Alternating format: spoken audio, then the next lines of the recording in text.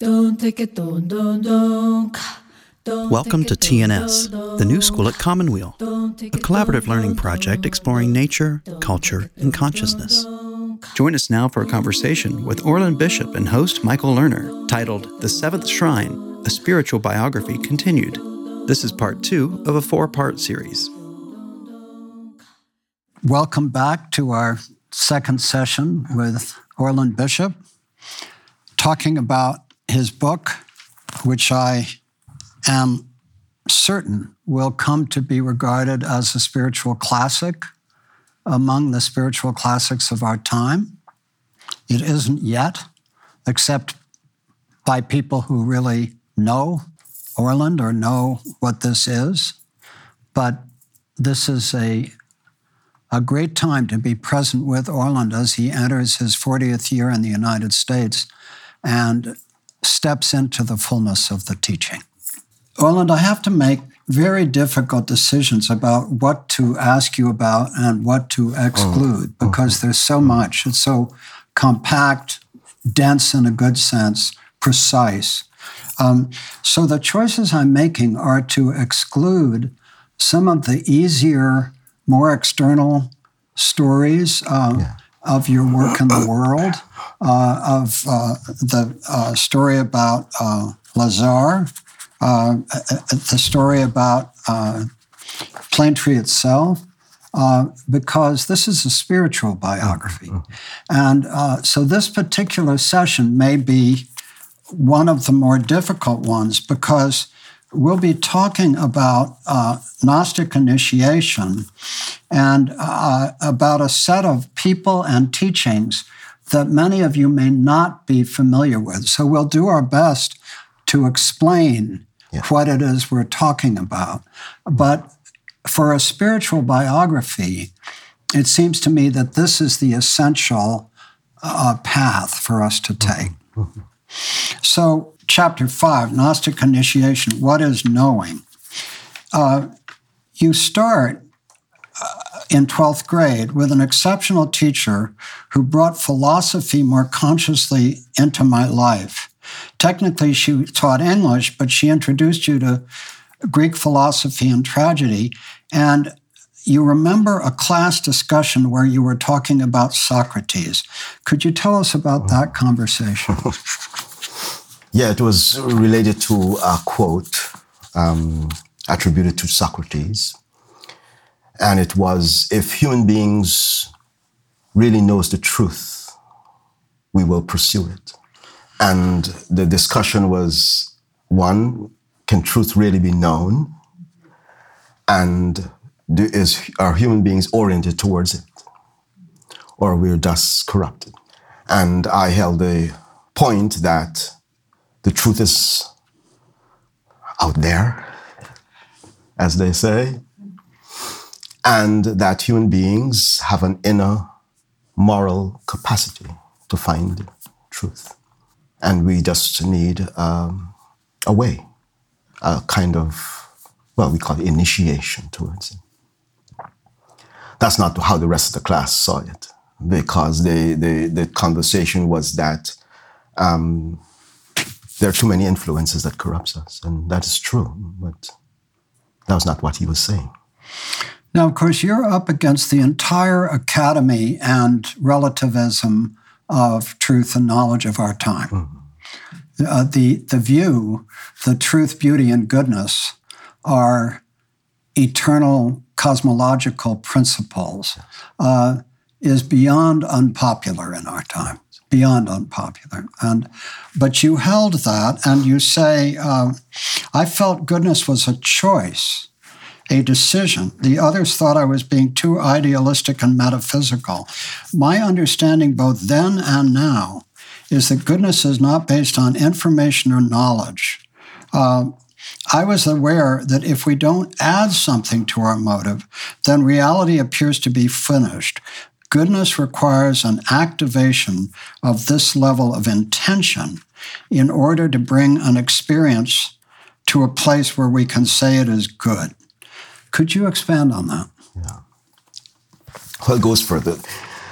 I am not my body. I'm not my feelings and I'm not my thoughts. I am my will.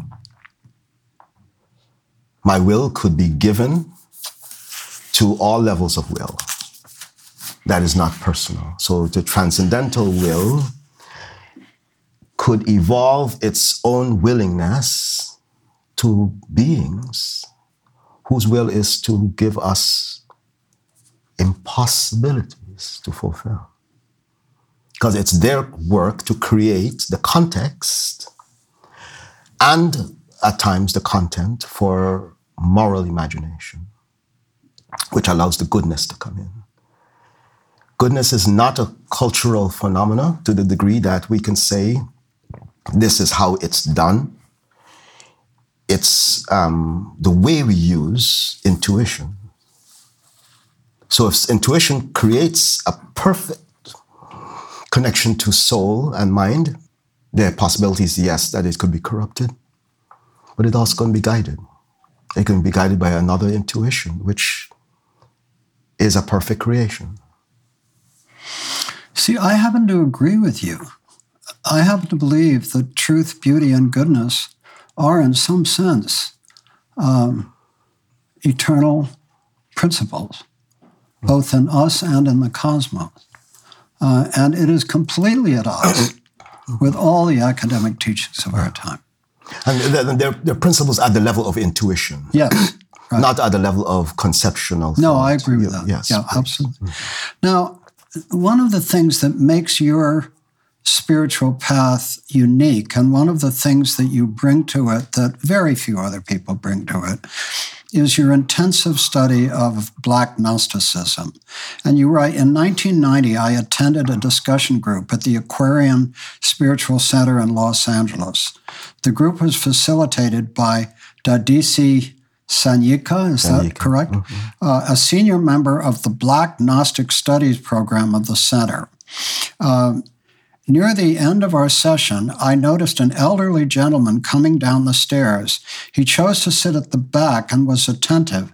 He said nothing but imbued a strong presence. At the end, Dadisi told us that he was Dr. Alfred Ligon, the founder of the Aquarian Spiritual Center and Black Gnostic Studies program. He founded the Aquarian Bookshop in 1941 and introduced the metaphysical disciplines to the African American communities in Los Angeles. Later, he founded the Aquarian Spiritual Center and the University of Occult Philosophy. I learned that Dr. Ligon was a member of the Sabian Assembly and Brotherhood of Light, both theosophical schools, and that he had studied with Mark Edmund Jones, who founded the Sabian Assembly. Now, I happen to be aware of these references of yours. Dr. Ligon was trained in theosophy and as a metaphysician. He formed a process of study and practice that he called Black Gnosticism, an integration of Egyptian mysticism and African gnosis. His intention was to reconstitute the ancient mystery traditions into a new discipline of study consisting of the appropriate social understanding for the African American experience. The tradition of Gnosticism involves exploring knowledge systems. Dr. Ligon, am I pronouncing his name right? Considered Black Gnosticism to be about the hidden or inner teachings. He drew from these teachings of the religious and symbolic systems of the Piscean Age, or the Age of Christ, covering a period of the past 2,000 years. The 12 Piscean schools can be traced to 12 mystery schools dealing with religious and symbolic systems underlying civilization.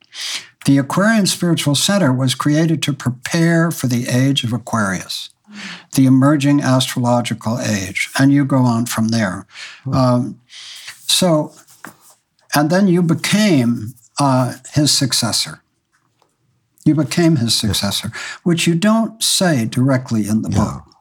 You say in the book, others carried it on, but you don't say it. And part of what I am obliged to do is to follow up the hints that you give us here, because your modesty and a certain occult tradition of indirection is wise and gracious and humble. Nonetheless, you've given us the hints. And so my responsibility is to follow up on the hints and to ask you about them. Wow. You're a good reader, Michael. Yeah. The structure of different levels of training in Gnosis is continuity. Not only of the legacy within the tradition itself, but the continuity of communication between the teacher and students as they move to different levels of life and death. And one of the principles around the Isis mysteries, the Aset mysteries, is the reconstituting of collective memory. And that can go as far back as he did to an entire age, 2,000 years. He found who were the influencers of these mystery schools and traced their practices in current time. And the various occult lessons were designed to instruct the processes of initiation towards finding one of those 12, or as many of those 12, and let them guide. So after I found one, I was promoted to sit with him while he was lecturing. And the idea was, while he was communicating within one of those streams, he would stop and I had to finish his sentences. So the cognition had to be at least appropriate to having the same inspiration from the source that he is speaking from, in order to continue not only his thought, but the work as it continues on. So we did that for 5 years. For 5 years? I thought you studied with him for 13. Yeah, but this particular practice of mutual cognition. So he had a 21-year curriculum and you studied directly with him for 13 years? Yes. Until his death? Until his death. And then he left you as his successor? Well, we had an argument about it first. It came in a dream in which a codex, a book, was in a cabinet that he often asks us, don't open my cabinets and my books, because these are rare collections for him. And one of the dreams that came, he and I were together, and he told me to take the book out of the cabinet. And so I took it down, and he said, put it into that tree across the way. And I thought, there's mud and, all kinds of things. I said, this is a rare book. You can't just put it out there. He said, put it out into the tree. And I said, okay, but I will keep an eye on it. And then I opened the book, and it was autographed to him from the King of Jordan. So I turned to him, I'm now in a dream, and I said, I didn't know you know the King of Jordan. And he laughed.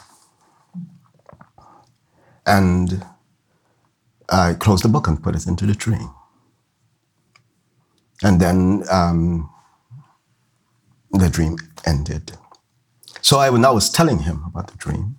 And he said, what do you think? I think you're giving me something to do. And it wasn't no confirmation, tell me more, what are the dreams? And so I had to describe what the King of Jordan meant, metaphysically, which is crossing the generational space. So it's a knowledge of, the Jordan River, the idea that after one process is finished, you cross the river. And I said, well, it's not only crossing the river, but crossing the spiritual, going to the next level of the spiritual task. And he said, okay. And which is the story of Israel. Right. Yes. Crossing the Jordan. Crossing the Jordan and completing wrestling with the angel. And completing 40 years in the wilderness. And being told, you are now Israel, which means struggling with God. Right. Yeah. Yes. So that was all part of the dream. That was all part of the dream. Yeah. And in gnosis, we have to take it to a symbolic level. Yes. Always, to start. Always. Of course. Then trace it back to the literal. I understand. Yes, sure. Yeah. Okay. So he mentored you through 13 years of his 20-year curriculum. I said 21. I joined Dr. Ligon's school in 1991, studied with him for 13 years. He had a 20-year curriculum, mentored me through 13. There was great wisdom in how he related to me and devised my studies along what has been called the seventh ray path, formulated by Alice Bailey's book, The Rays and the Initiations, a treatise on the seven rays. It is called the path of absolute sonship. The path involves the working of group karma and group consciousness and creating social tasks through which a group destiny can be realized. It is also, as you mentioned, the path of Isis in the process of putting back together the separated parts of Osiris. Dr. Ligon referenced the path for me by integrating the term cosmotherapy, or healing through love. The curriculum involves a practice of service to those spiritual beings that are holding the ritual laws for the prophecies that the people possess as potential within themselves. This practice is centered on the rites of ceremonial order and ritual. It involves mental, psychic, and moral disciplines for making contact with the spiritual world. For more than 60 years, Dr. Ligon played a significant role in the lives of many Black cultural leaders, artists, and intellectuals. The main branch of his school was named the Pascal Beverly Randolph Lodge, which we've talked about, the founder of the first Black Masonic Lodge, in recognition of the architect of the Rosicrucian movement in the United States and the cultural avatar for the emancipation of African slaves. Dr. Ligon died in 2002 at the age of 96, and then, as you say, the school remains active through the practitioners who have chosen a path of service. So again, in humility and appropriate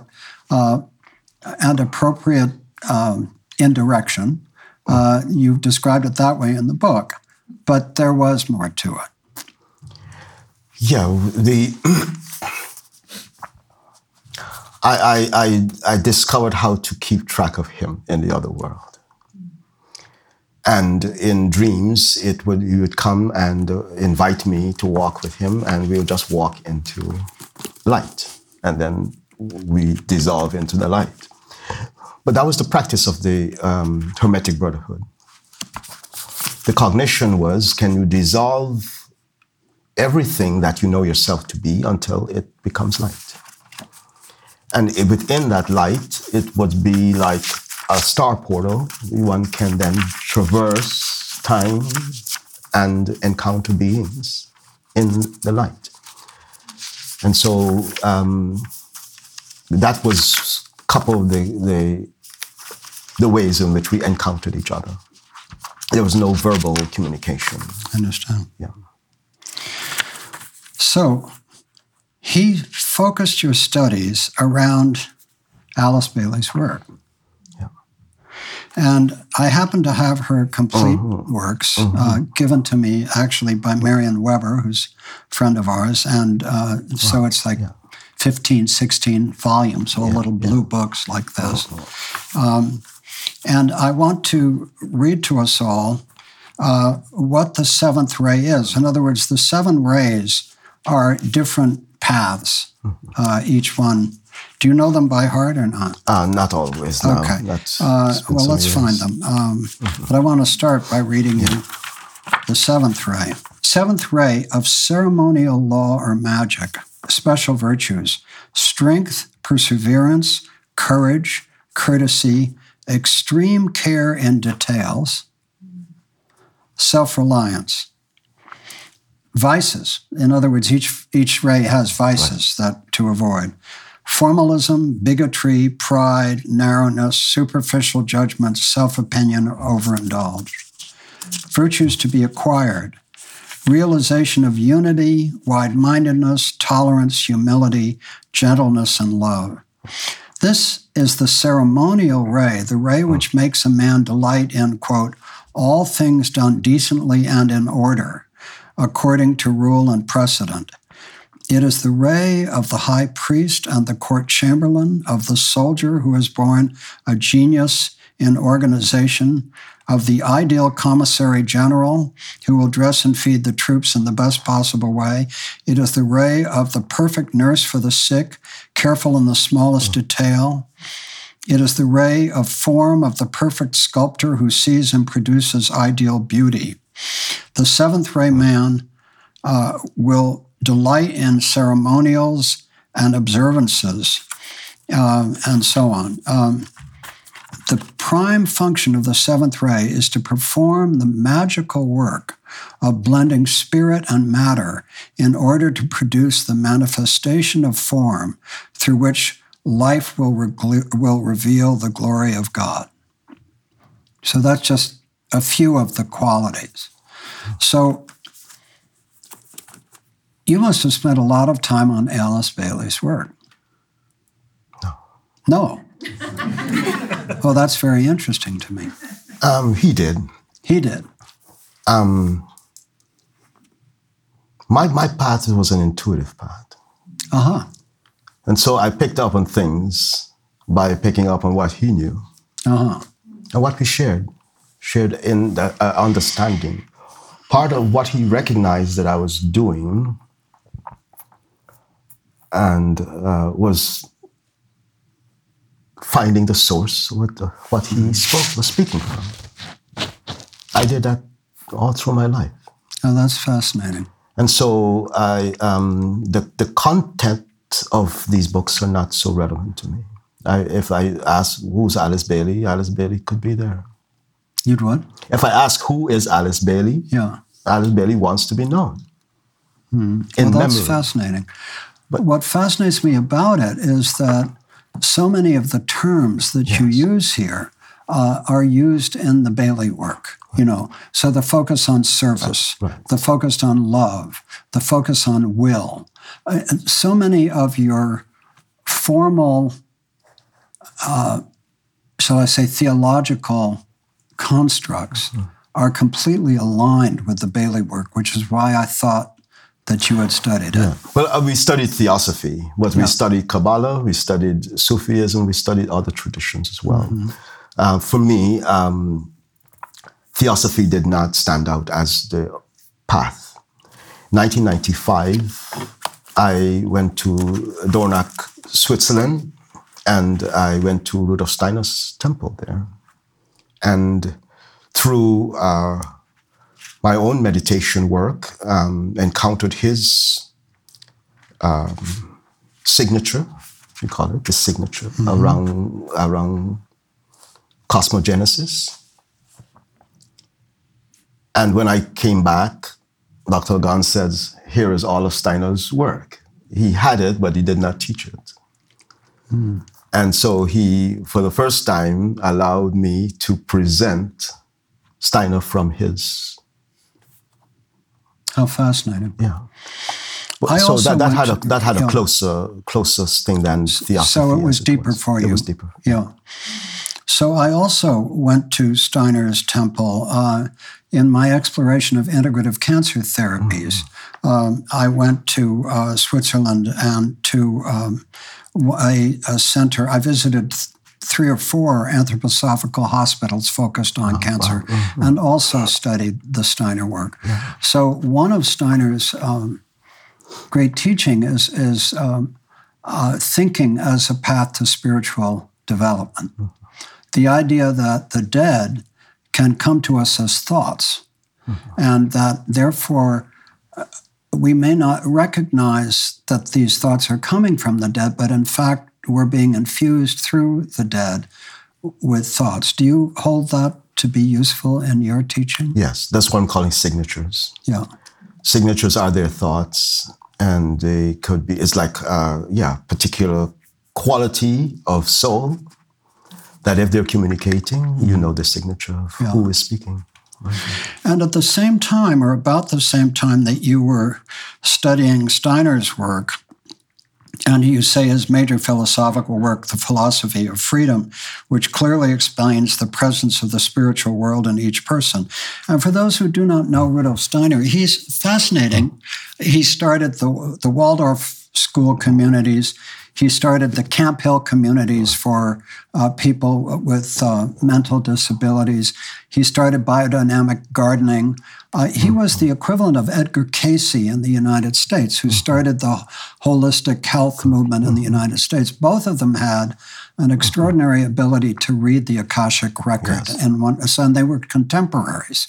And so they are two great figures, Cayce in the United States, who gave birth to the mind-body health movement, mind-body health spirit, and Steiner in Europe, who was often seen by people as the kind of antithesis of Hitler. Yeah. And, like a profound source of light in Europe.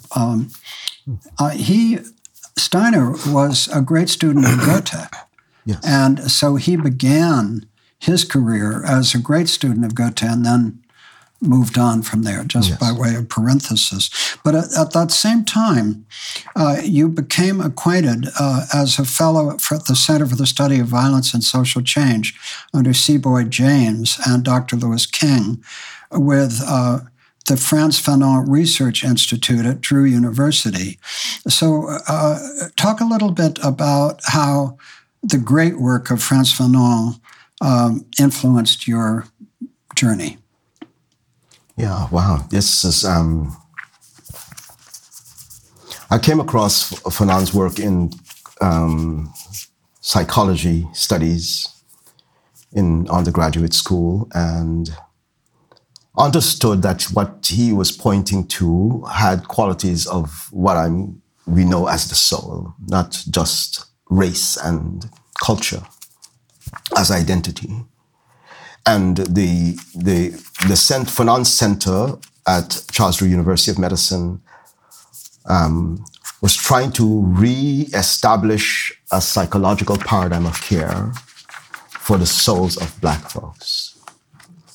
And after the 1965 riots, Martin Luther King Hospital, the Charles Drew University, came into being to educate practitioners around the unique soul experiences and needs. Now, there were other practitioners earlier than that in the Black intellectual culture that looked at what was happening with the post-slavery experience, the Reconstruction. All of that could not happen only with the cultural life as it was being developed. A science had to be developed for it.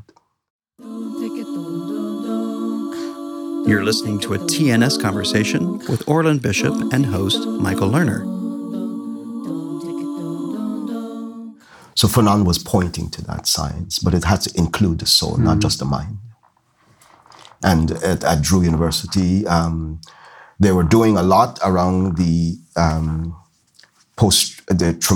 post-trauma issues. The word resilience for me in 1980s and 90s was first discussed there in context of discovering that these communities that had gone through these kinds of experiences brought something new every time. And so that was what was being called resilience. They were looking at the phenomena of the soul expressing itself irrespective of the hardships. Fanon discovered that field of knowledge around that. And so that was what's building the work. It's very rare in my experience for someone to be influenced and moved by Frantz Fanon and also by Alice Bailey and also by Rudolf Steiner. Oh. So this speaks to your blending or integration or synthesis which is really unique to you in my experience.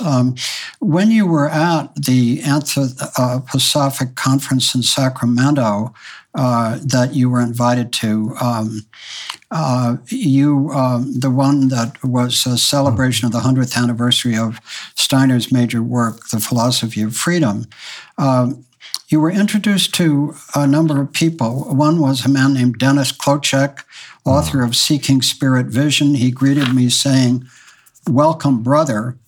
It was a moment of fellowship, of kinship.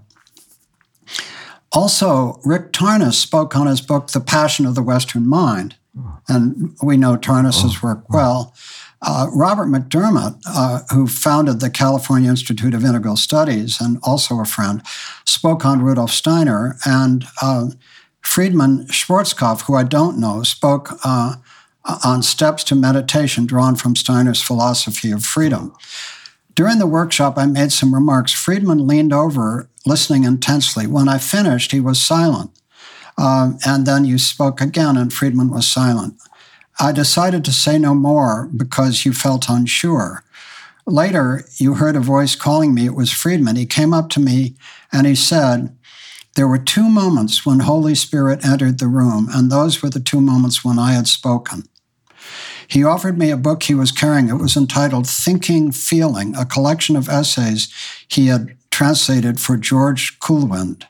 He said there were 2 essays in particular he thought was meant for me.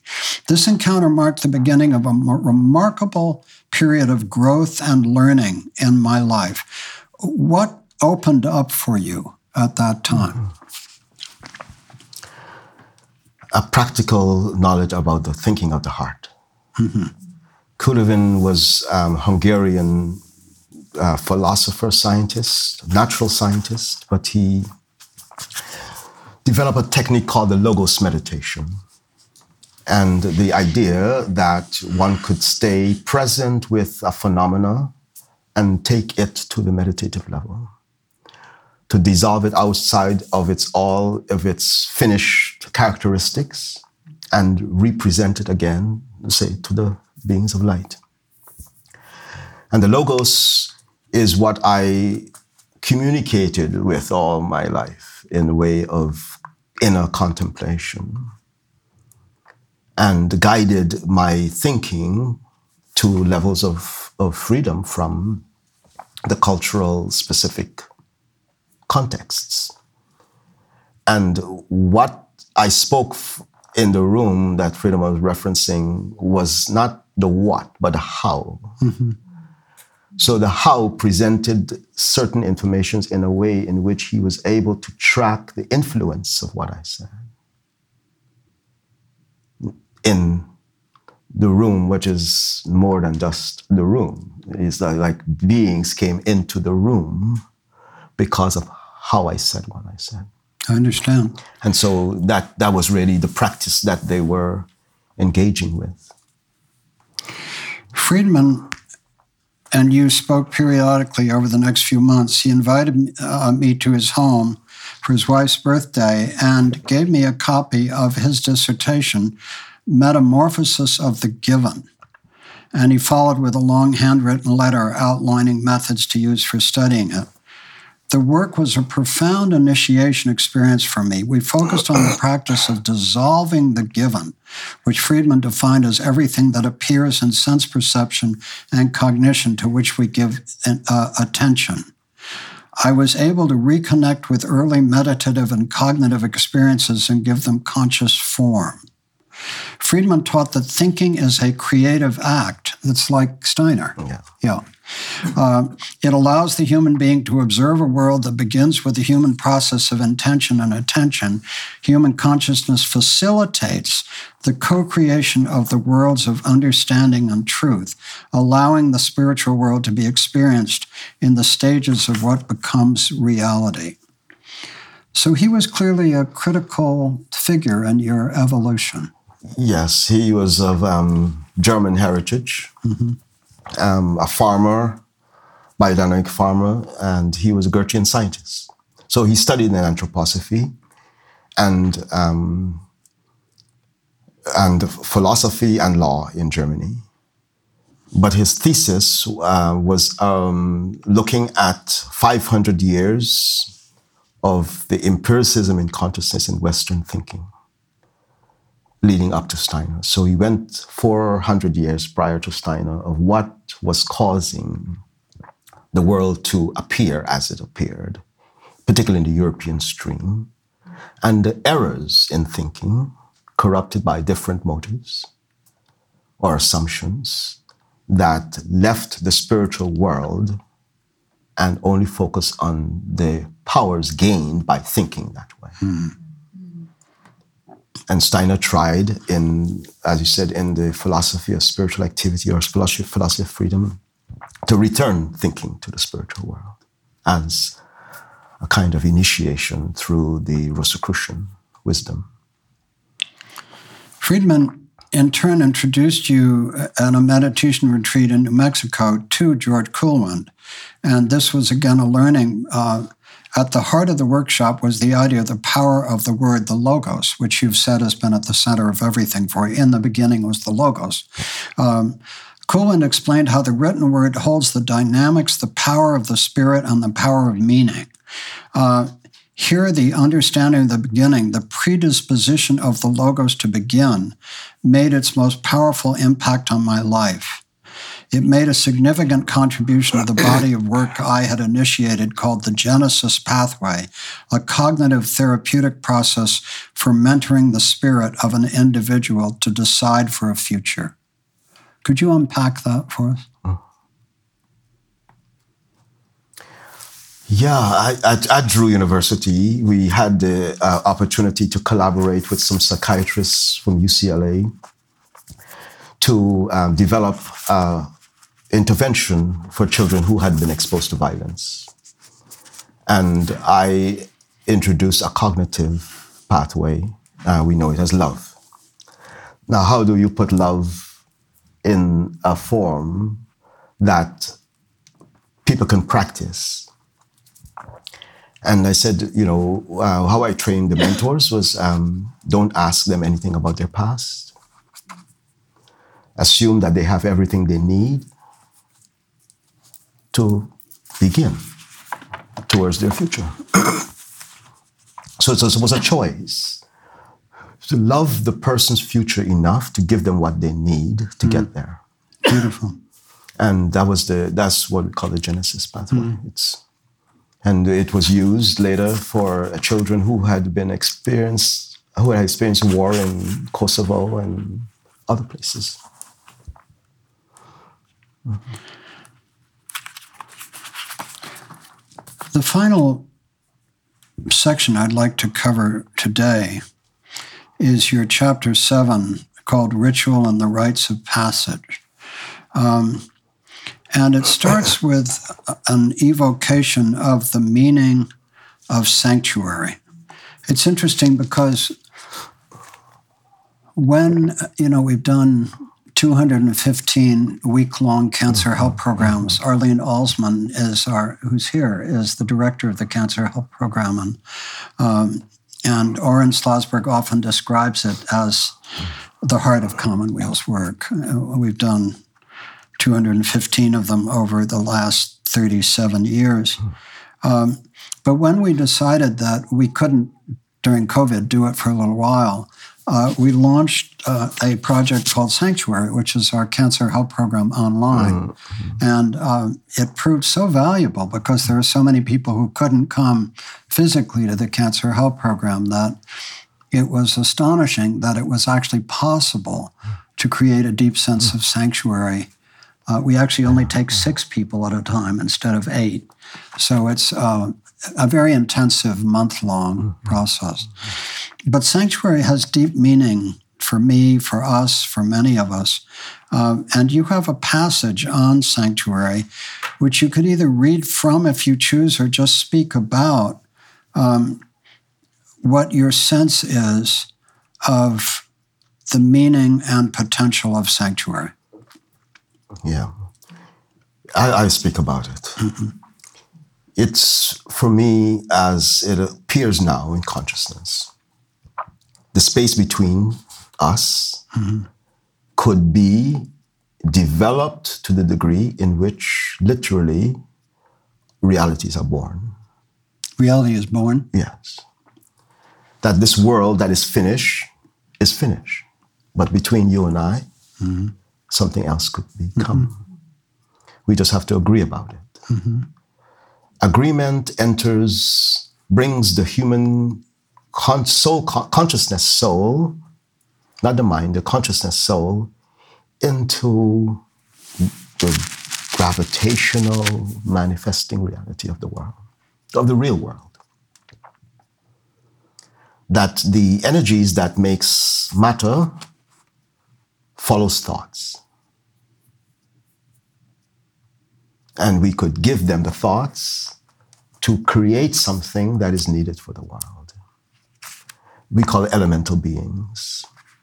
They appear in gardens and landscapes and forests, but also they appear at the level of the folk culture, which is the reference for our moral imagination. So the imaginations that we give enters into creation and brings in other forms of intelligences to complete the work and to make certain things manifest outside of nature conceptually, other kinds of sciences. Because the sciences follow different laws than the arts. The arts are more easily could be reached, but the sciences are a little bit more difficult because they require crossing other boundaries of the soul, not just the mind. And the sanctuary space started in our mentorship work to just give a person a space to feel free without judgment and criticism. But it also evolved to be a place where we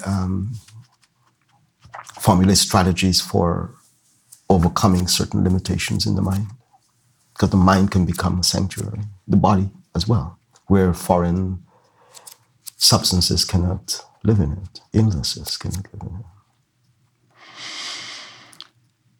Intuitively, I'm just drawn to skip out of linear context here to the time, help me remember when you were asked to write a personal myth or a personal dream, and you wrote it down. When was that? I'm just trying to remember. That was 1991, the second one. And you were given an assignment to...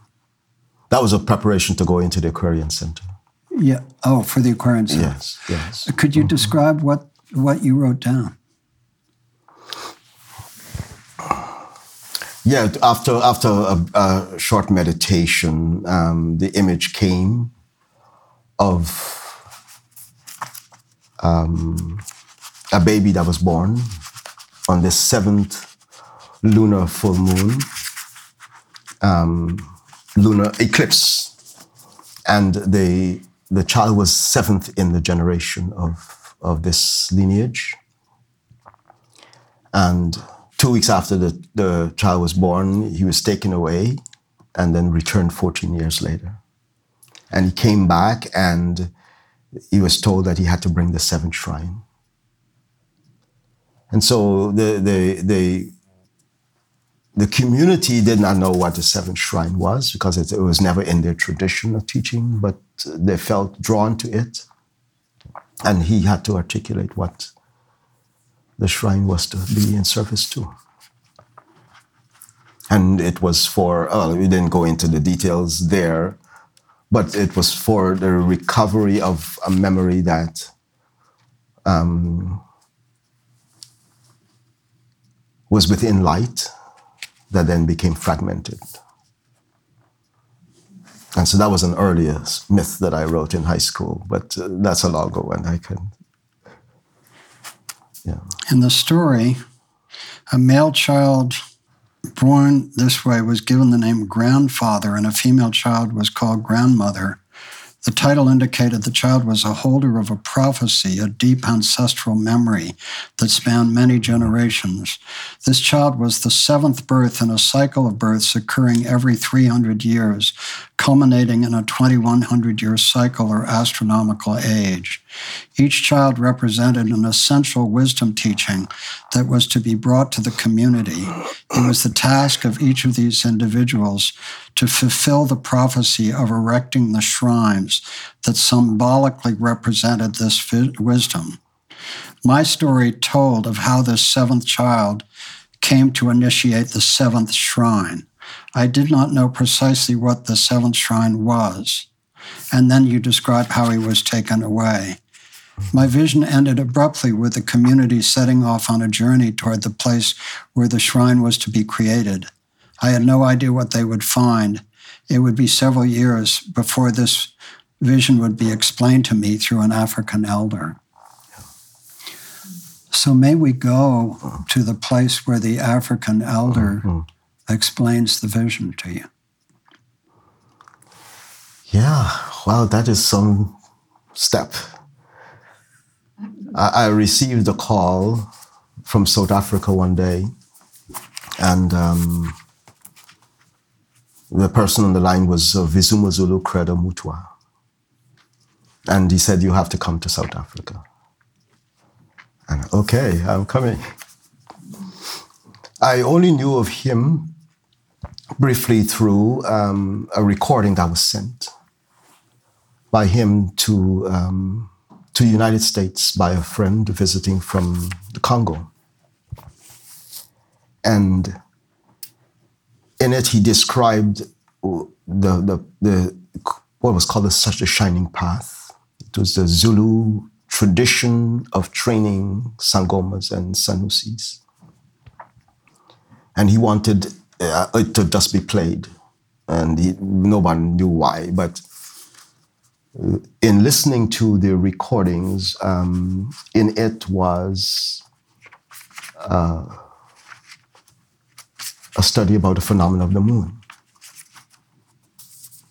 and the wisdom behind the far side of the moon, in which it's understood that some of the Egyptian deities departed from Earth and was accommodating their dwelling from the moon. So all the things from childhood where I used to go to the museum and look at this little moon rock, all of these things started to put together. And by the time I finished some work with the Gnostic school, the invitation came from him. He saw me in his dreams, that I had tasks to do with the prophecies that they were holding around the songs of the stars and this ancient wisdom of the Egyptian. You know, in the oldest stories, the wisdom that created ancient Egypt came from Southern Africa. It also came from the moon mysteries in the old Atlantean epoch.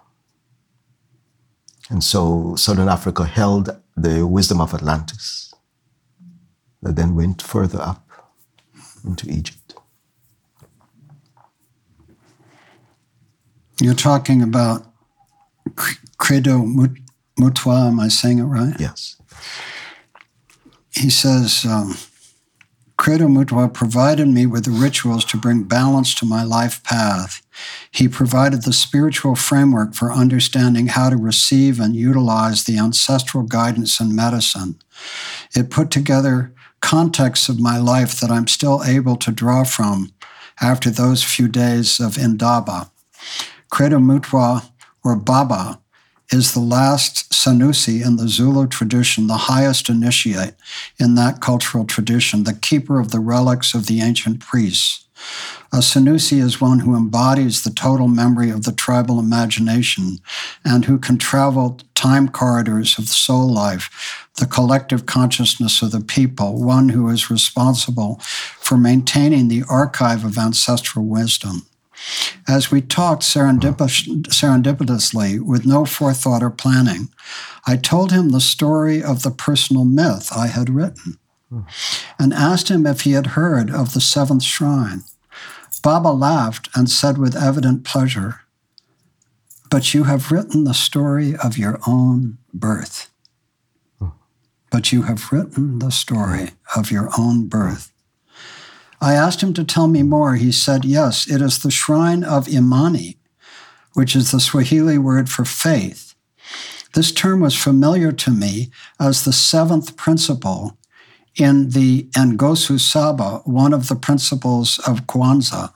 Baba said, it is the shrine that is coming to be. There is no teaching for it. You will have to do it out of your own intention.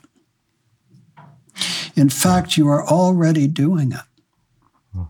He added that I would not find any teachers to guide me because I already knew what it was about and would encounter it every time I asked for it. And so a new turn of my life began. I discovered that stories of the seven shrines existed in African lore as a way of speaking about the cycles of evolution of consciousness. Credo Mutwa explored with me the stories of the prophecies held by the elders of the Zulu people and other peoples in Africa. He told me of the great elders that were part of holding the gateways open for certain possibilities of world events that involve Africans and Europeans in South Africa and other parts of the world. He spoke of the Middle Passage and the mystery teachings about the journeys of the great waters. He spoke about the guidance that I would receive as someone who was brought to him by the ancestors to be given specific help to be part of the work in relationship to these prophecies.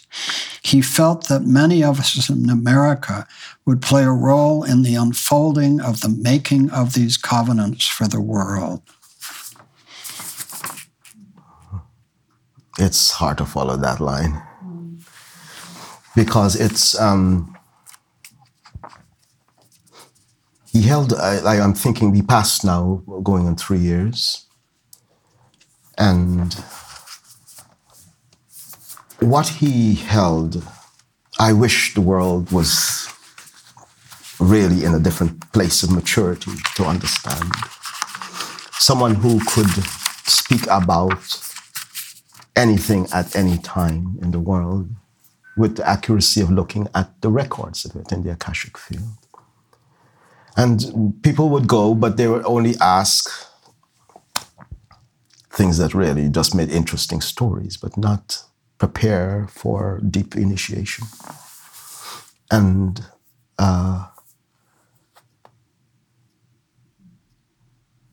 he is being missed dearly from the activity of direct contact, but the preparation has been made for what he carried to be distributed.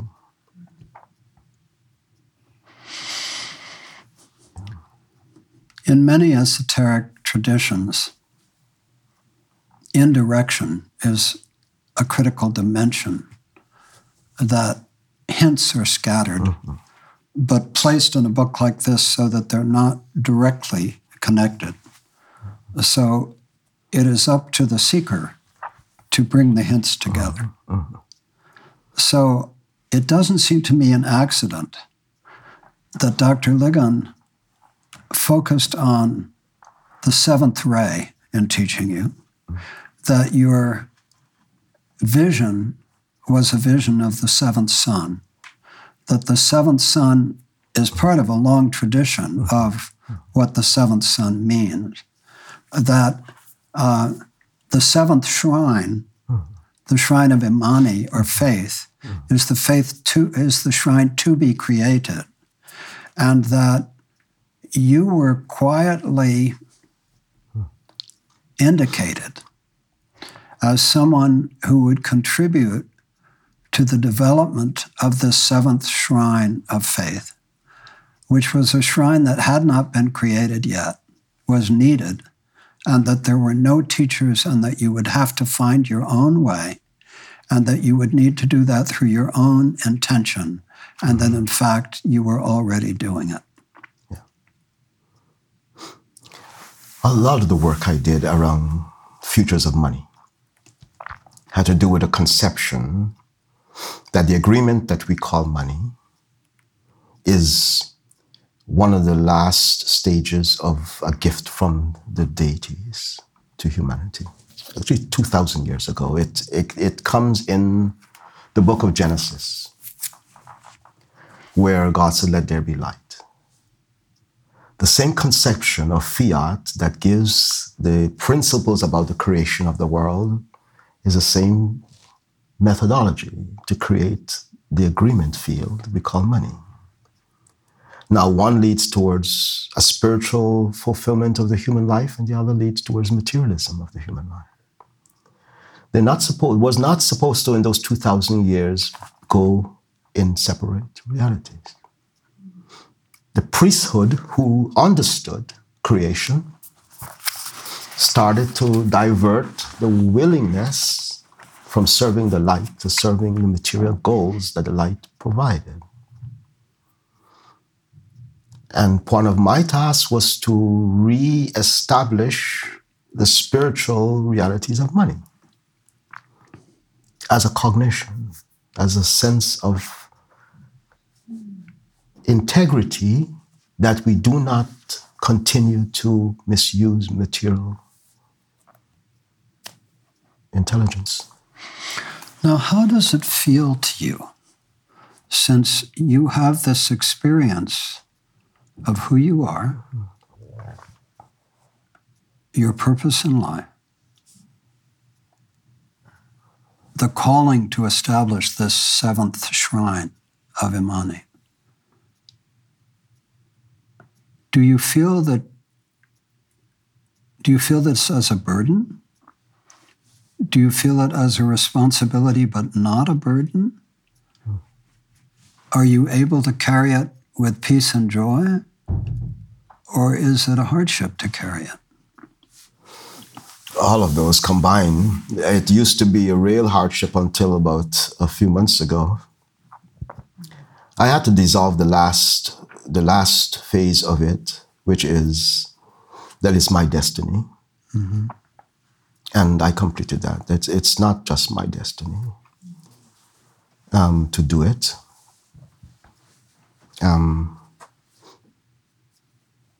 Here's the thing.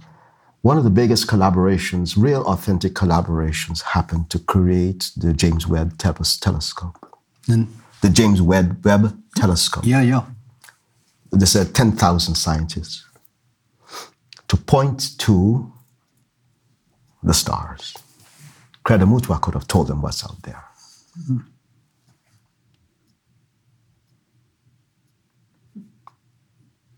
I heard those stories about those stars from him. It will take them probably another 100 years to interpret what they might be seeing with only physical conceptions. You're listening to a TNS conversation with Orland Bishop and host Michael Lerner. They're looking in the wrong direction for the stars. The Hermetic principle, and what's in these books, what's as above, so below. All of those phenomena that's out there is right between us.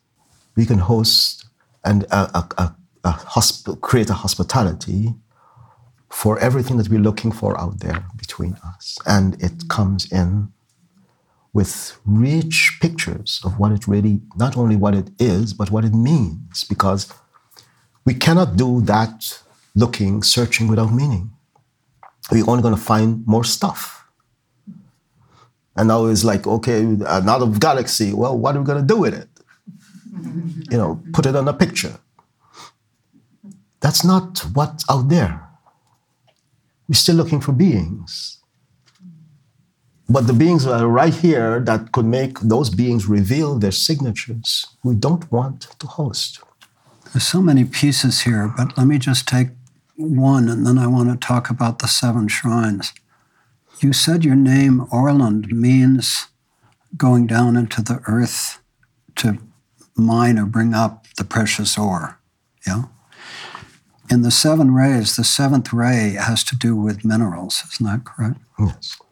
So when your teacher, Dr. Ligon, worked with you on the 7th ray for the 7th sun, who is to discover the 7th shrine,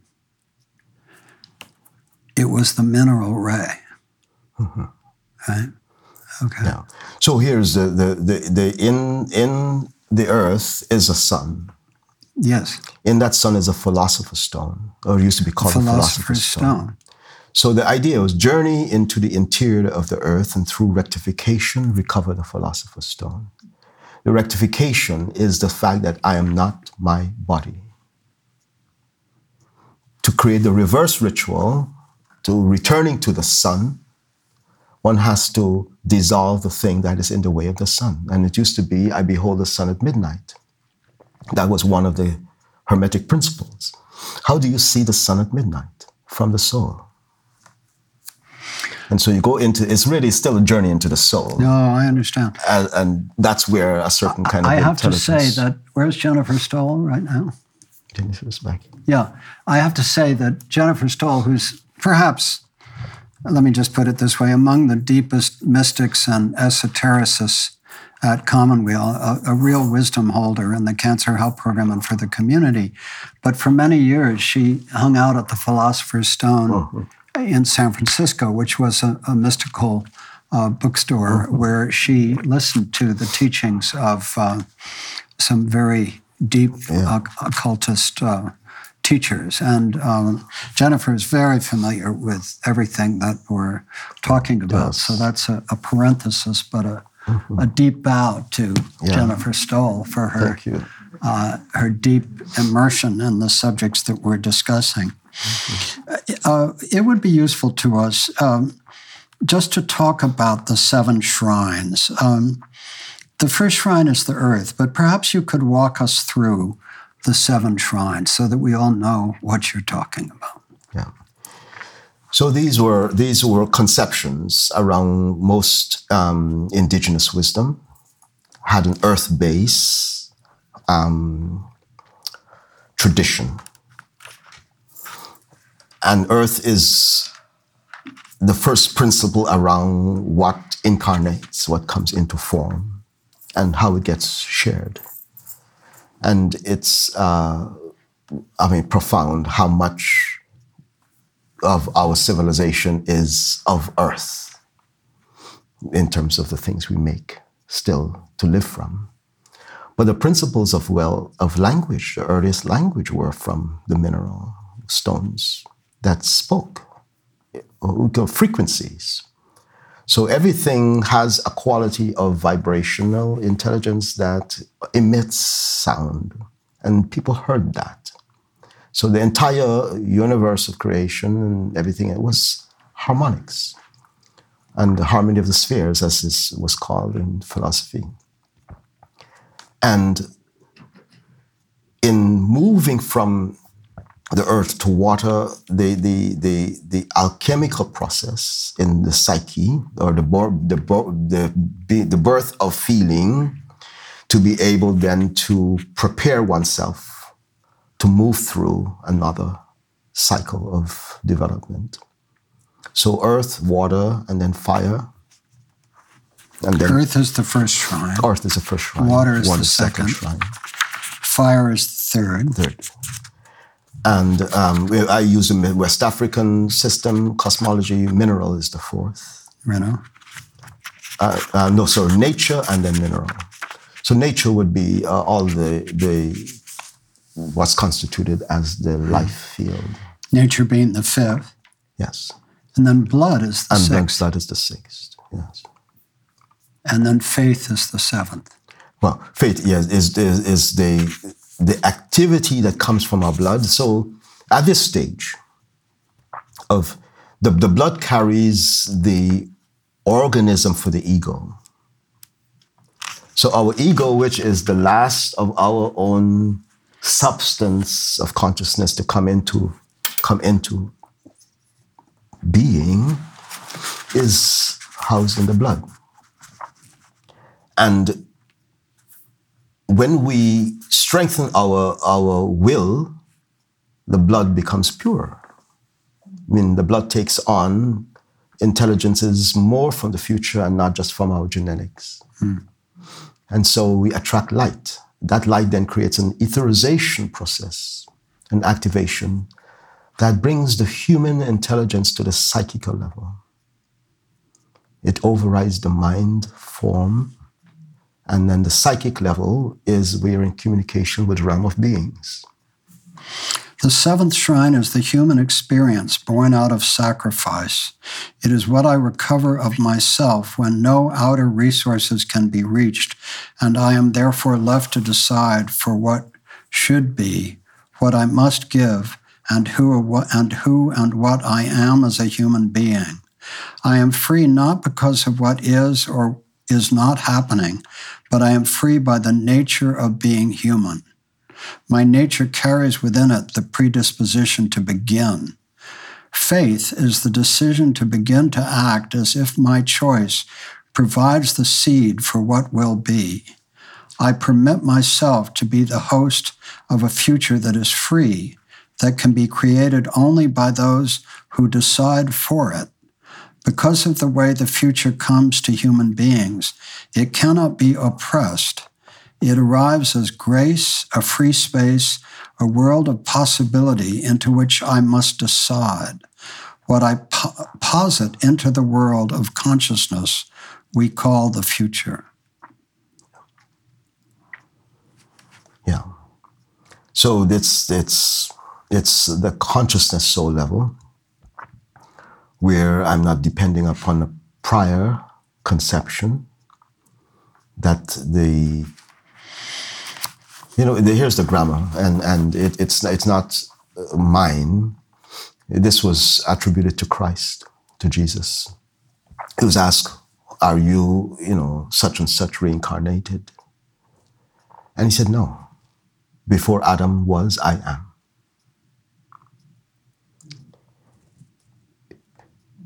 If I am before anything was, like Langston Hughes says in the poem, I've known rivers ancient as the world and older than my own existence.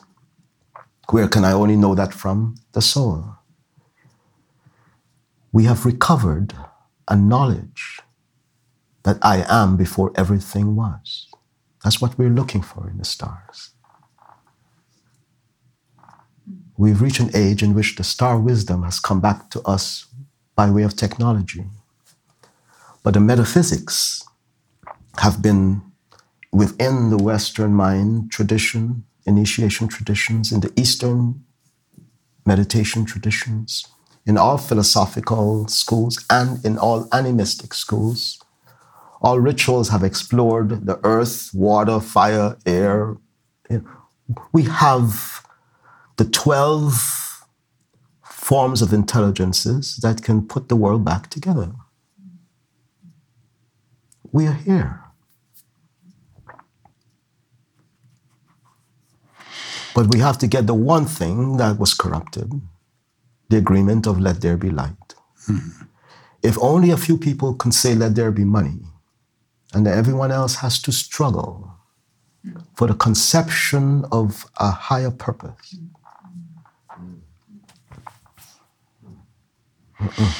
Let's go quiet for a moment together.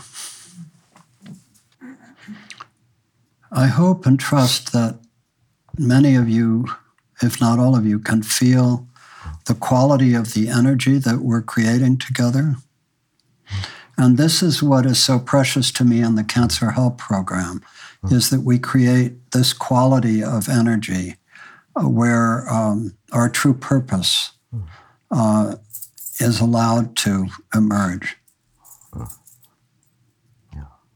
And that true purpose is very unique to each of us. There's something happening for me, for you, for each of us, and yet we can only create this together in community. We can only create this space where our own unfoldment is possible when we have this place together.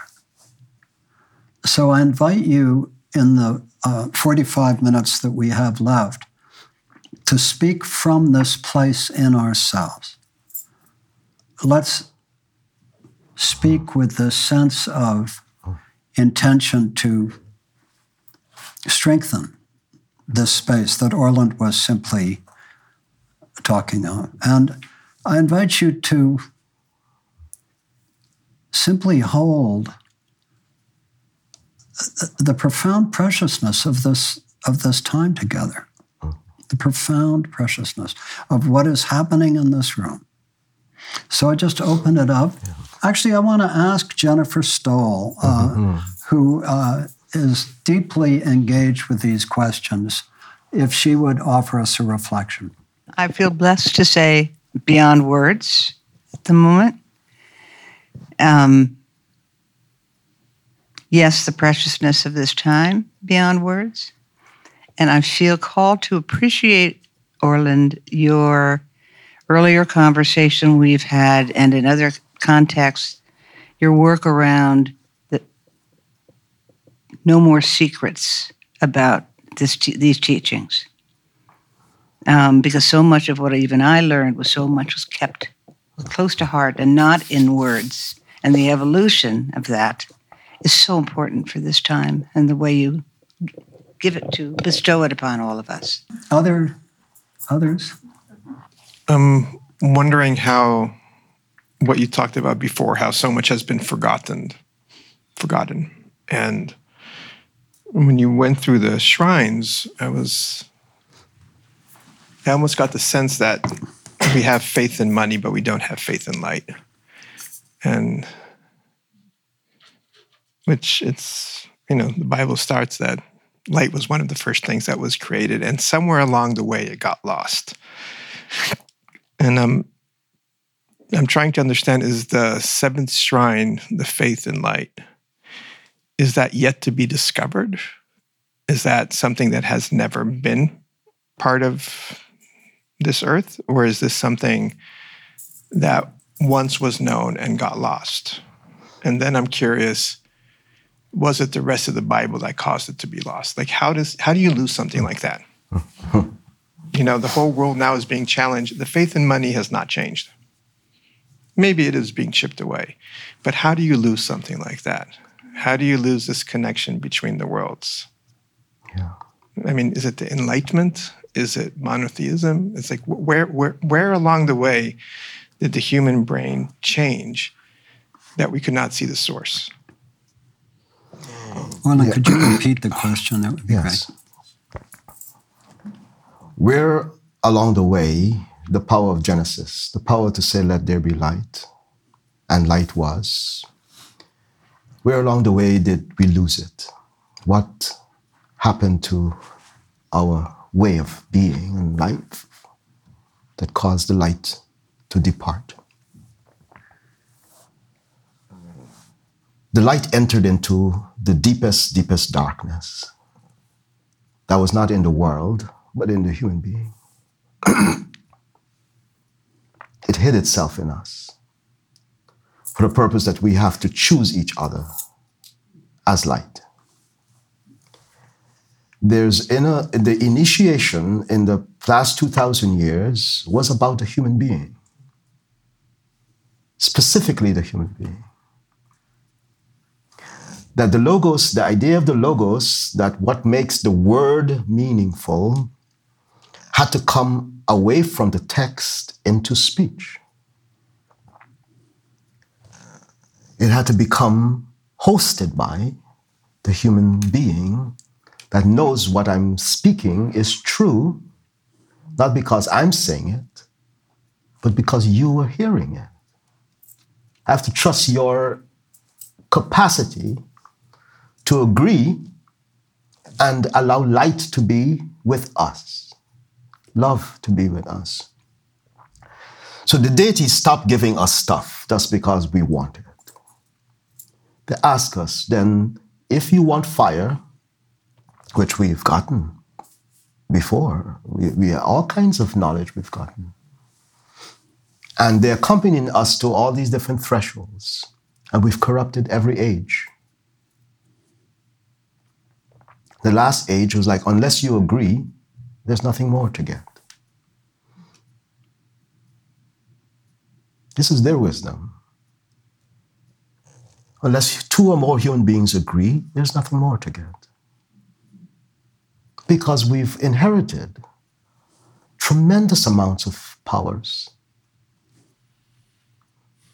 And this is really what happened. We start lying to each other about what we have. That's the basic truth of it. We start wanting what others have and not appreciate the fact that we could support creating. So conquest became how people got light and power and money. Before that, it was cultivating the shrines. The earth gave all the wealth that we're now stealing from each other. It's still the earth. We're still conquering nations. It's still the earth. We're still, by diverting rivers and water, it's still the water shrine.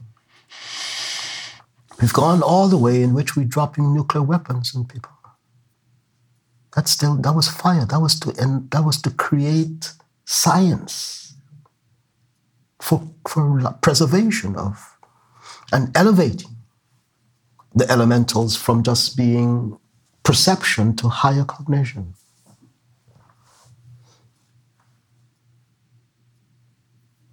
All the shrines were corrupted. And our own ancestors in us were corrupted. We stopped listening to them. And that this body is just mine to do with, and all the codes, all the signatures of the ancestors in us.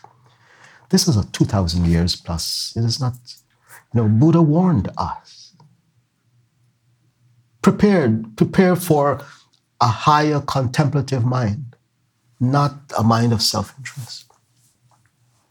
So by the time the archetypes poured the power of the word into the human being, directly, we had already started a different path. And that was a saving, that was a kind of sacrifice from these higher worlds to put a higher power in us. Unless we agree, we can't, two or more, we can't get it. It's not for the individual.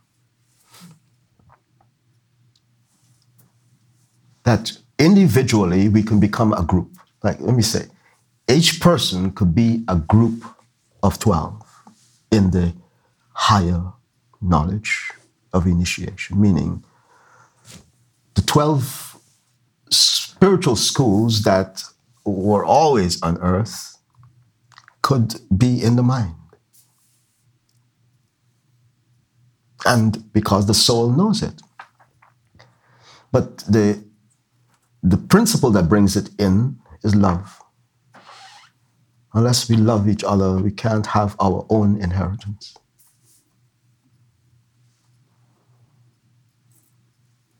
That we can't possess this earth without it. That we want to fix this world technologically, it's not going to happen.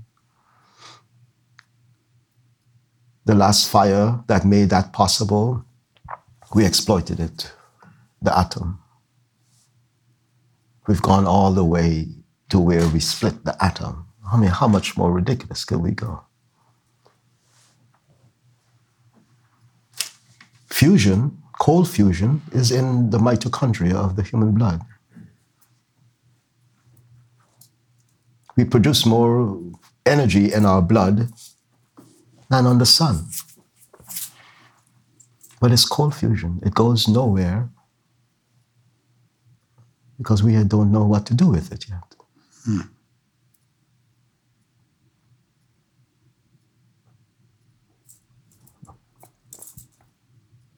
That was one of my early high school theses.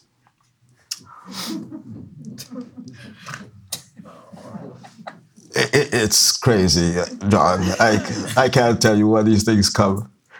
But in a way, they hid, even the ancient Greeks, they hid things in the human stories, we call myths, they hid it in us.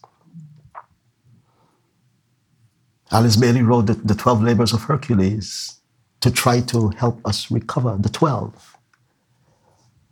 How many more teachings do we want?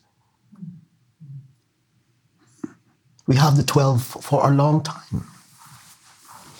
We have the 7 for a long, whatever number, the 9, the 12, the rishis. We've had all the numbers of beings in all configurations to help us do the one thing, dedicate our will towards each other.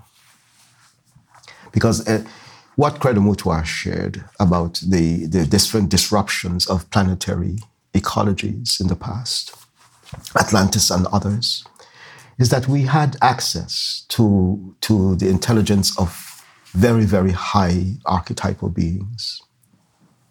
One can say archangels and even above, whatever we want to call them, but creative powers. And they give human beings power to move matter, to create out of nothing. And we still want more. So the Piscean age, the age that we've just completing, had to be about different kinds of initiation that put us, the entire group, at rest. And see who's gonna try to return to the virtue of service for the whole, who will stop the revenge and the retaliation, but actually who would make love the currency to bring planetary integrity. I don't know if I answered your question. I said a whole lot of stuff. I was saying that when you were describing the light that's created when two humans see each other, and there's a story, I think it's in the Talmud. It's Rabbi Pinchas of Koretz. Rabbi Pinchas of Koretz said that when two human meet, an angel is born. Out of their combined light. Wow, yeah. It's my rabbinic counsel. Well, first of all, I wanted to say thank you for bringing all the teachers and all the sharings, Credo Mutwa, into the room, and the vibration that Michael talked about. You mentioned earlier that your grandmother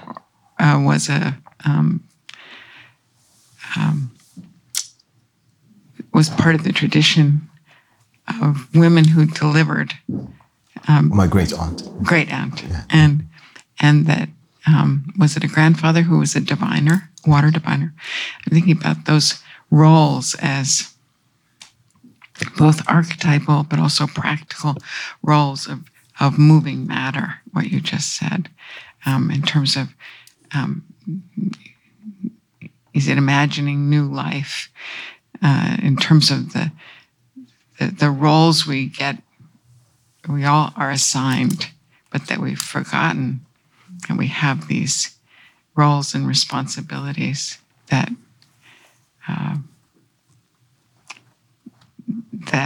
you mentioned earlier, that we've forgotten these things. It was the role partially of Africans coming here to remind us and to bring something deeper forward. And I wonder if that's a collective archetype that we are to fulfill.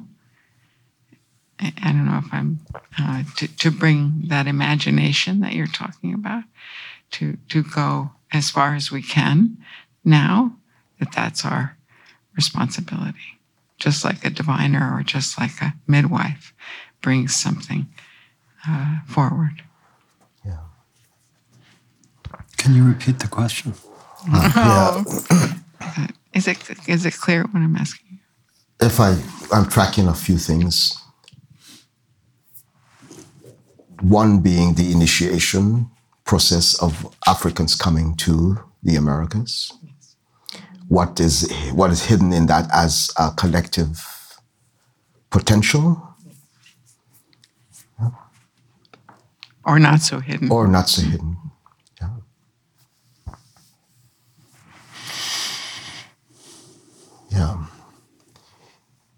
opportunities are not always for us. Right? So things come up in the world of possibilities, and we think, wow, I could make that mine. Right? So migration, soul migration, is happening now, where people want to be in certain places because the earth is trying to balance psyche, not budgets and all of that. You're listening to a TNS conversation with Orland Bishop and host Michael Lerner. During the Second World War, and conclusion of the Second World War and the founding of the United Nations, there are councils that met in different hemispheres, different continents, about the prophecies that are to be established in the world. Councils for the prophecies. They met in every continent because they knew the risk of going further without that. United Nations was built on the principle that human rights will restore human development. Human development will restore human initiation. And so they were all part of this. The Theosophical movement were part of training the diplomats around futures, not just politics.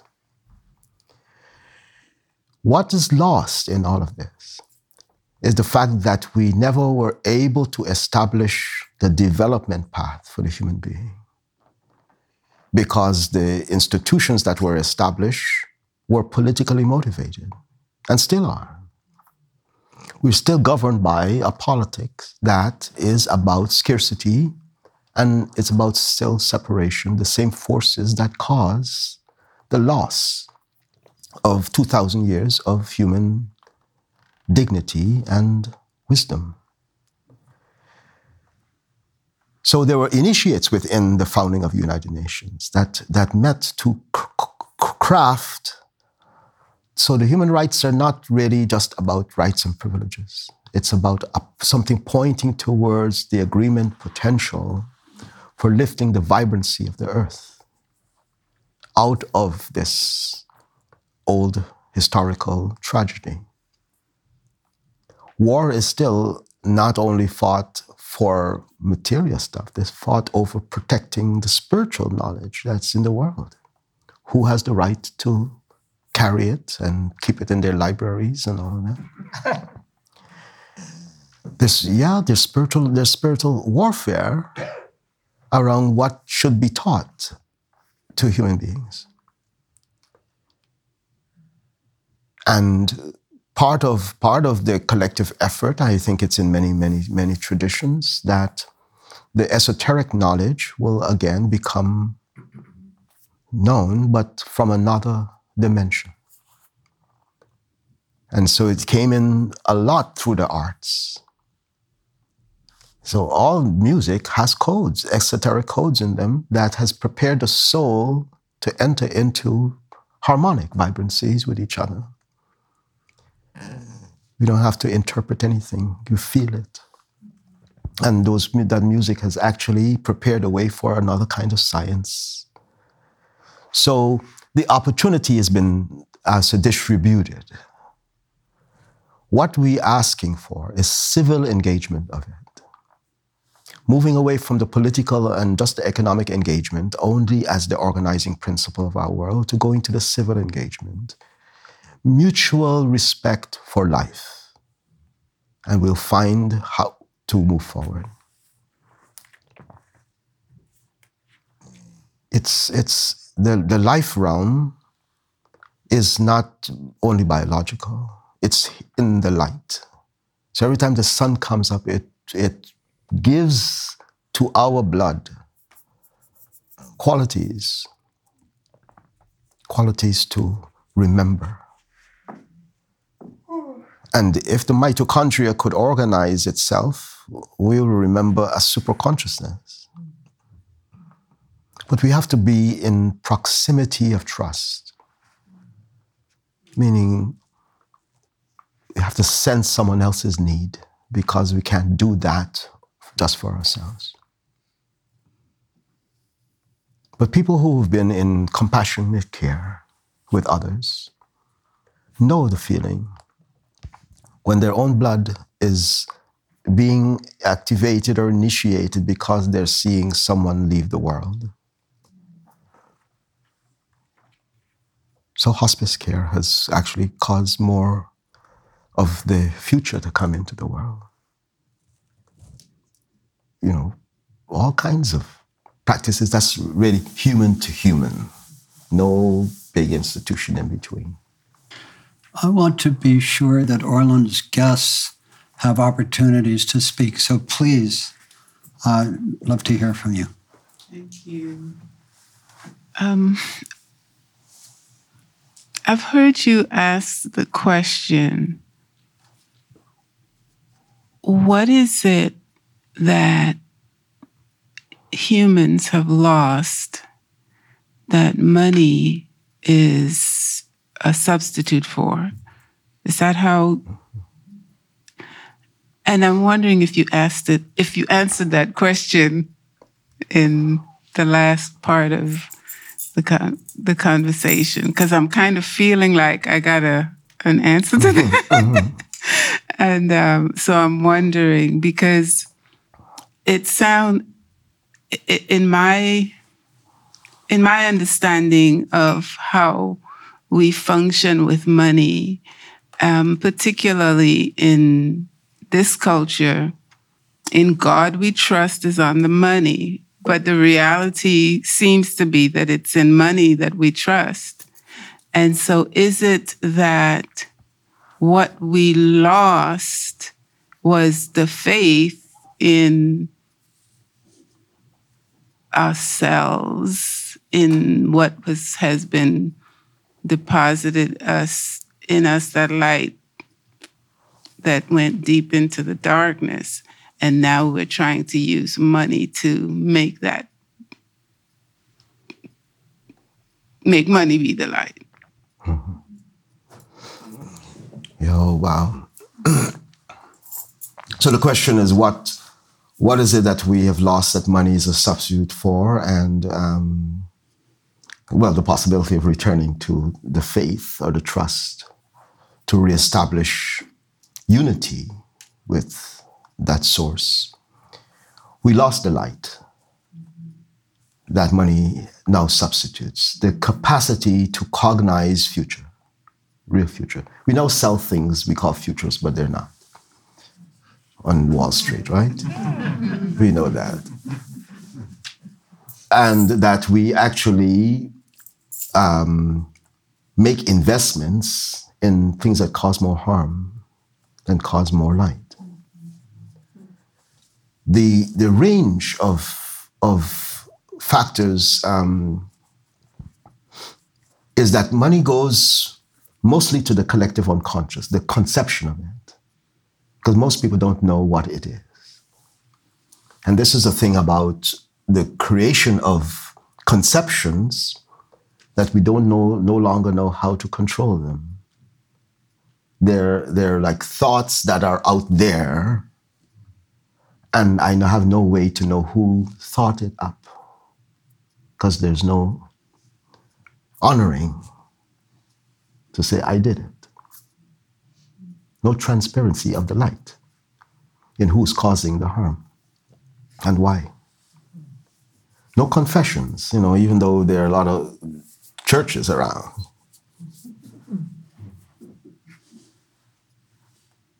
The idea that the human karma will go somewhere else has been forgotten. The ancient rishis taught humanity, what you sow, you reap. But it's not punishment. It's the fact that the substance of materialization can only come out of what you conceive. So it's not like I do wrong and then wrong comes back to me. It's that if you don't think, nothing comes back to you. If you don't feel, nothing comes to you. If you don't will, nothing comes from you. Thinking, feeling, and willing is beauty, goodness, and truth in the moral sphere of intuition. So we say, think light. Will feeling. Feel will. If we can put the intuitions back into our processes of beingness, we come back to where we say, let there be, and we create out of nothing. We haven't created out of nothing in a long time. We're just recycling a lot of stuff, mostly old baggage. And predictions that have already failed because they would not produce light. So I think everything is being called fake news and fake, it's like we're substituting all the time for something other than the responsibility of integrity. To be human. This is the Aquarian age, as Dr. Orland, is the age of humanity. It's an age in which the mystery of the human being will be revealed more and more because we've benefited from all the other realities of nature, and look how much we have gained from that, but how much we have lost because of it. That's a great question because you've thought and talked a good deal about money, and I love the word currency, currency. Yeah. But in your book, actually, you talk about the difference between the dollar and the euro, and how you might just say a few words about that distinction, why you see them as different forms of currency. Different agreements about the use of these currencies for the particular futures that they carry. The European Union created a currency to be able not to be dominated by the dollar, which helped to build Europe after the Second World War. But it was also to make sure that they don't stay under that duress of consciousness. So they created agreements within their own system to be able to adapt their culture to the currencies that provide the future. Now, different regions of the world are now catching up to that. Eastern Africa just created a currency for Rwanda and Kenya to look at that. South Africa was proposing something of the kind. But the conception still remains the same. In most cases, it's still materially oriented. It is still not honoring the developmental requirement that the Human Rights Declaration mandated all governments to do. You are responsible for human development, which leads to human initiation. That you cannot withhold the knowledge that makes a person human from them. It's a total violation of... the nature of money is a very great mystery. And currencies are basically agreements to hold something of value. Right. And when people stop holding the agreement, the currency no longer has value. So, and as you were saying, we're at a moment when, no global currency lasts forever. The dollar is actually overdue for a fall. And we're watching, as the multipolar world emerges, a whole series of other agreements being made by other groups. And once the dollar falls, the United States will be in a very different place because we're the only country on earth who can just print money to pay our bills with no regard for the consequences until it catches up with us. And we're getting very close to that point. Yes, please. I'm kind of nervous, but Brother Orland, as your sister in the Aquarian beloved community, I wanted to thank you. I wanted to thank you for your service. I want to thank you for what you've done for the beloved community. and what you've done for us. And your book, I read it 5 times. And I know each time I get another layer of meaning. And what I'm wondering is the way it flows, the evocative nature of it. You came about through gnosis, using gnosis to bring those layers to your book? That's my question. Yes. Beautiful question. Thank you. Yeah. Thank you for the question, really, and your presence here. D. Jean Collins has been a friend and mentor, even though she doesn't know. She has been the one who cared for Dr. Lagon's time in producing this work. You accompanied him for so many decades, and I think no one else knows him more intimately because of the time you've spent in helping him bring that work into the world. So it really is an honor that you're here as we talk about this.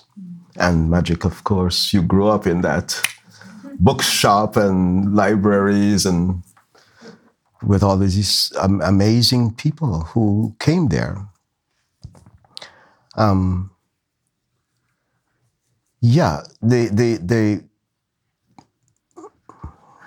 It's an integration of Hermetic science, anthroposophical science, African gnosis, animism, esoteric Christianity. For me, those would be like the ones that holds the interaction that I have with the world now. In the more quiet, inwardly turning place. We call cosmogenesis, and I mentioned it's love. It has nothing to do so much with any other conception. That if you love a person and you love a place and you love beings, certain communications happen effortlessly, even in silence. So for me, that is my work. To not want anything from another human being.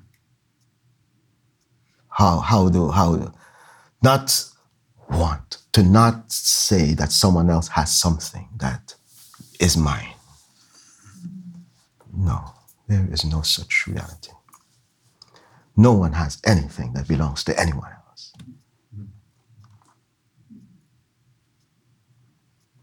And we have to stop the envy that was introduced to the human blood. A corruption. What attracted human beings to each other to create life and procreate life is now working against us. And we have to be very careful and protect ourselves from ourselves. Because only at that level can I do harm to me. I can only when me creating a chemistry that makes my feeling become so objectable to another human being.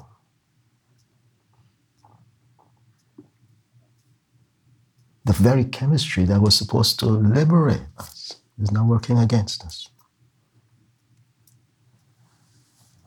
And when I started medicine, and I tried to bring this over and over, and like love has nothing to do with medicine. Like, oh, what are you out? These teachers couldn't get me.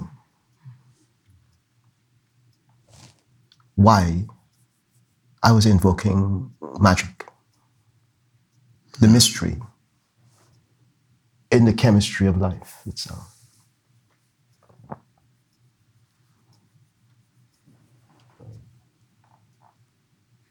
One of my papers weren't published because they had nothing to do with medicine. Oh, I'm glad.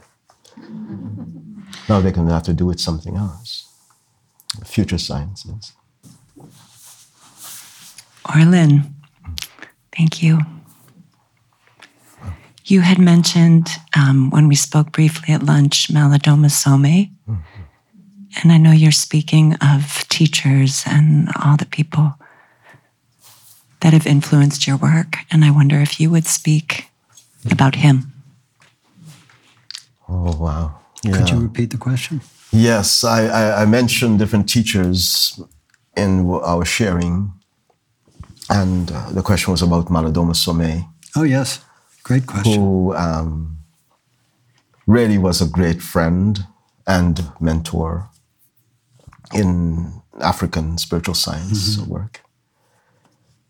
Yeah, I miss him a lot. He's been, he transitioned now a little over a year. When I met him, he was writing the book of Water and the Spirit. And he gave me a copy before it was published, and he said, let me know what you think. And I said, I don't know how to think about this. This is like nothing I've ever read. We traveled together to Burkina Faso, and I remember him introducing me to his elders, and I got to understand how precise their cognition was for putting the human being in touch with life. We call it life. It's just, it includes the ancestral world, but it's more than that. We call it purpose now. But his purpose was so complex. As he said, to make friends with the stranger or the enemy, to move out of the very thing that protected him, he had to go into some of the most adversarial relationships to navigate and explain African wisdom. Good, he was a literary person to the degree that he can write these books and people could hold them. But the ceremonial mind that he had was extraordinary. And there are times when he gets so silent and he would put his head down and the only thing left was to pick up the drum. And when he plays djembe,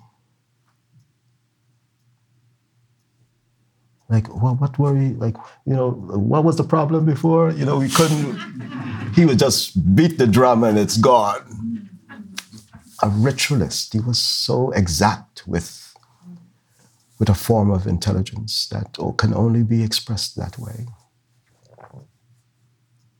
And we'll be in ceremony and they play for 6-8 hours without stopping. Like, phenomenal.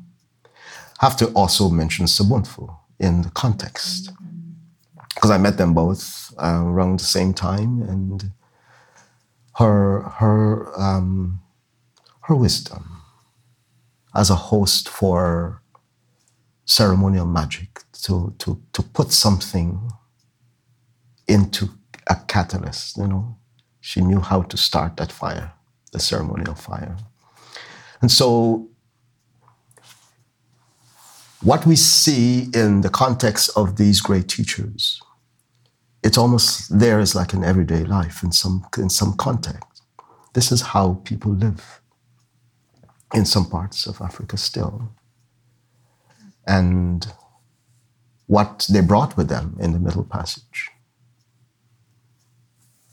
And what's been distributed in many places as shrines around the world. New Orleans, Madame Laveau, Marie Laveau recreated what was hidden in the Congo. And her grave in New Orleans is still one of the most visited earth shrines in the United States, because they don't think she is gone from the realm. And she mentored many others who took geomancy and working with the earth meridians and influencing weather and climate. We should have, documented a lot of her work. So Dr. Legrand connected to Madame Marie Laveau. Martin Luther King Marcus Garvey, others who were responsible for the group intelligence that reconstructed the different levels of gnosis that after the reconstruction period flourished and created. But yes, thanks for bringing Malidoma and Sobunfu to us again. They both will be missed deeply. Thank you for that wonderful question. Yeah. We are at our agreement time. Again, thanks to all of you for the quality of attention and intention, the energetic space. So if we can just go back into quiet for a moment.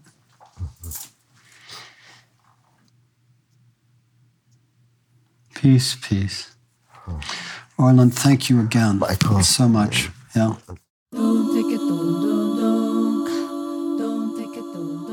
You've been listening to a TNS conversation with Orland Bishop and host Michael Lerner. Thank you for listening to TNS, the New School at Commonweal. The New School at Commonweal is directed by Michael Lerner. Our program coordinator is Kara Epstein. Our audio producer is Ken Adams. Our theme music was performed by Debbie Daly. Visit us online at tns.commonweal.org.